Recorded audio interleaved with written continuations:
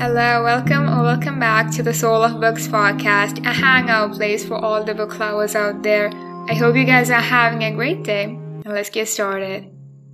So today I'll be talking about The Boy Who Steals Houses by C.G. Drew. For me, this book had everything I hope for in a read. A powerful, dramatic story and believable characters who are both flawed and wonderful at the same time. So our protagonist, Sam, has been looking out for his autistic brother Avery for as long as he can remember. After their mother ran away, their abusive father dumped them on their aunt, who also did not want or care for them. Sam has been fighting Avery's corner since he was a little kid.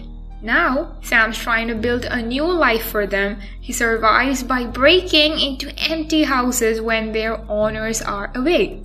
One night, Sam attempts to burgle an empty house, and while he's in there, the family returns. The family has so many kids and one overworked but loving widowed father. He finds himself suddenly welcomed into a family for the first time in his life. Teen daughter Moxie takes him under her wing and a friendship develops between them. Meanwhile, Sam is torn between his new life where he is constantly lying and his other life where he is stealing to keep himself and Avery safe. But you see, Sam has a secret, a bigger secret, and his past is about to catch up with him. The Kings of Nowhere is currently a Patreon exclusive sequel to The Boy Who Steals Houses. It takes place soon after the events of the first part and is dual narrated by Avery and Jeremy, showing Avery's transition from a life of burglary and car theft to a life of homely chaos in the butter yellow house. This was an emotional roller coaster, heartbreaking and also funny in places. The author did a great job with her second book and first book.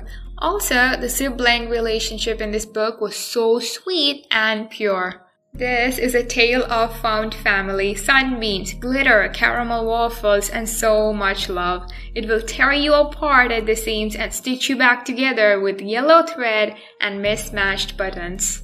So give it a try and do let me know your thoughts in the comment section. If you like the podcast, drop a big thumbs up, subscribe, it helps out the channel, and turn on notification to be notified when I post new content. Alright, that's it for the week. Thanks for tuning in. Have a great day, and I'll see you next time.